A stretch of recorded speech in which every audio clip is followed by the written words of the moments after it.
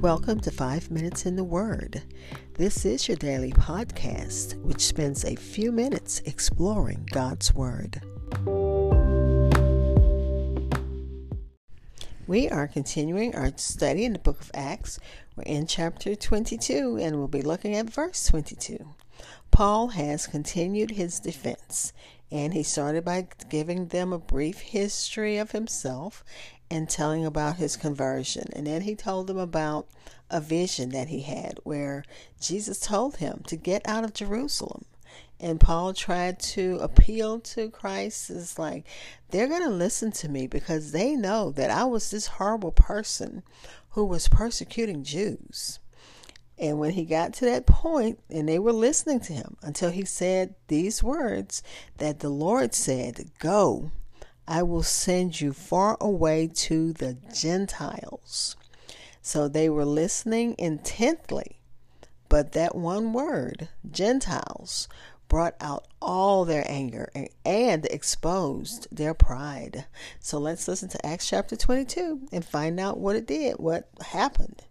It said the crowd listened to Paul until he said this.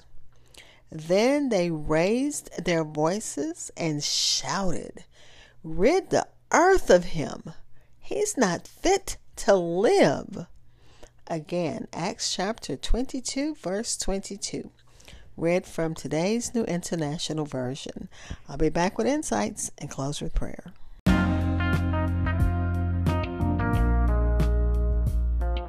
Hi, this is Hope Scott, and I pray that you are enjoying my podcast. Stitcher listeners, you can listen, like, and follow on Pandora. 5 Minutes in the Word is available on your favorite podcast apps, including Amazon Podcast, Apple Music, Spotify, and so many others. Please like and follow 5 Minutes in the Word on Facebook and Twitter. Again, that's Acts chapter 22, verse 22, read from today's New International Version. We have to ask ourselves, did the Jews hate the Gentiles? And of course, the answer is no. There were continual efforts made by the Jews to try to convert the Gentiles. The Jews were supposed to be a light to the Gentiles, telling them about the one true God. But they had renounced that mission by becoming separatists and exclusive. And remember, the pagans served multiple gods, and we read about some of those earlier in the book of Acts, where they had shrines to this god and shrines to that god.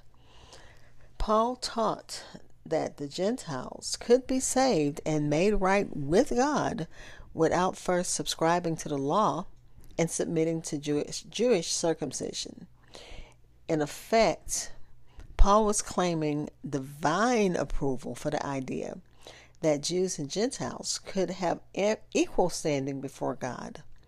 The message collided head-on with the blindness, pride, and prejudice of the Jews. And the results were explosive. And that's all according to Life Application Study Bible. So the crowd listened to him. They listened intently. They listened with interest with all that he had to say. Because remember, Paul is a great and well-known man in Jerusalem. And they know that he was a rabbi and he was taught by Gamaliel. So he had great credentials. And they listened intently. But when he said that one word, it says they listened intently to the whole sermon with quietness and attention until the saying of the one word. And of course, that one word was Gentiles. The Jewish mob became outraged at the thought that God's salvation could be given freely to believing Gentiles, because they wanted them to go through all the rites and rituals of the Mosaic law And Paul said that's, don't put that burden on them, because even some of you can't do this. So why would you put that burden on them? So he told the Gentiles to avoid eating blood,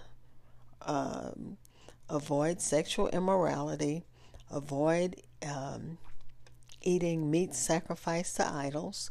And it also said in one of our earlier studies that those practices were disgusting to Jews.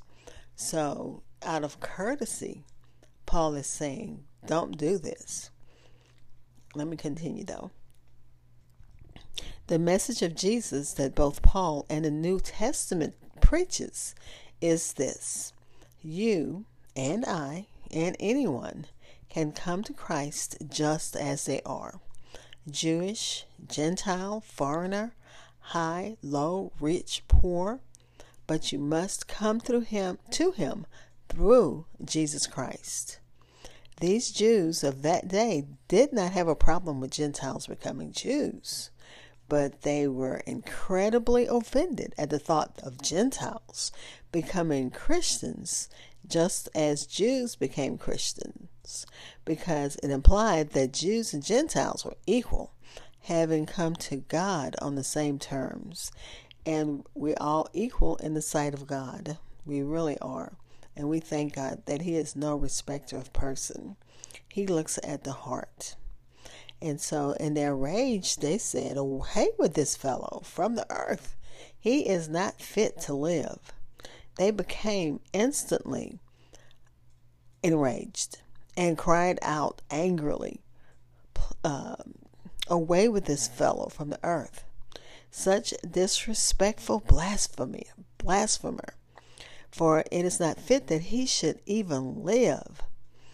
He shouldn't live any longer upon this earth, since he shows himself to be a traitor to God and an enemy of God's chosen people, in pretending to have a commission to go and preach to the ignorant and reprobated Gentiles. That makes us stop and think that we really need to think about our attitude as we go on outreach, as we try to bring people to Christ.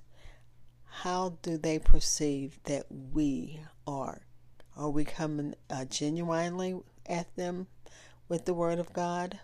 Are we coming with our noses turned up? Are we coming like with a haughty spirit? We have to think about what we're doing, how we're projecting.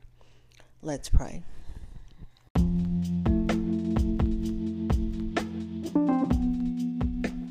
Father God, as always, we thank you for your word. We thank you, even as we look at the prejudice and hatred of, as all of us can be guilty of that, but we're looking at it in your word. Thank you, God, that you show us warts. You show us your people, warts and all. You show us the good and the bad and the ugly. We thank you for that, Father. We're praying for those who need you in a special way. We're praying for those who feel that others are beneath them. Others aren't worthy of you. Father, we pray that you remove the pride in our hearts when it comes to people that we feel are not worthy of even our time to share your word. We're praying for those who need you in a special way, because God, there's so much going on. We know about the people in Maui who are having to rebuild, but there are people all over the world that need other things in their lives. What's important for them, I don't know, but you do, God, because you are God. So we're thanking you in advance for answered prayers. In the name of Jesus, amen.